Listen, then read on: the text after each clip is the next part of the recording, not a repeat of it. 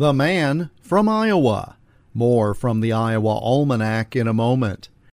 You asked, the City of Waterloo answered. This fall, high-speed internet is coming to a Waterloo neighborhood near you. Waterloo Fiber, as it's called, is a voter-approved, locally owned and operated utility. So no hidden fees, no profit-driven models, just fast and reliable internet service for a fixed price with local customer service.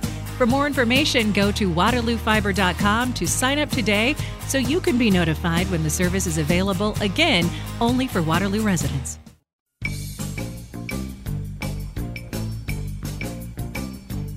A new television show premiered on NBC in the fall of 1964.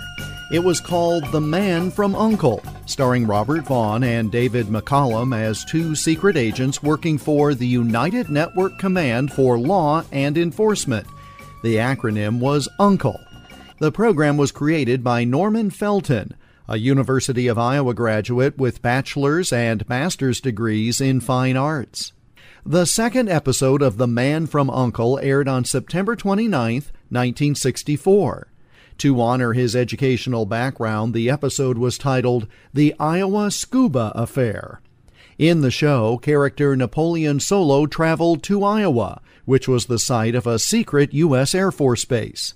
The plot focused on a group which wanted to hijack a secret U.S. plane as part of a plan to overthrow a South American nation.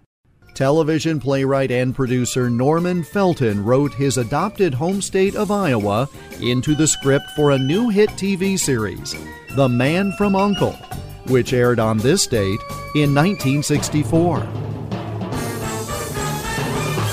And that's Iowa Almanac for September 29th. I'm Jeff Stein.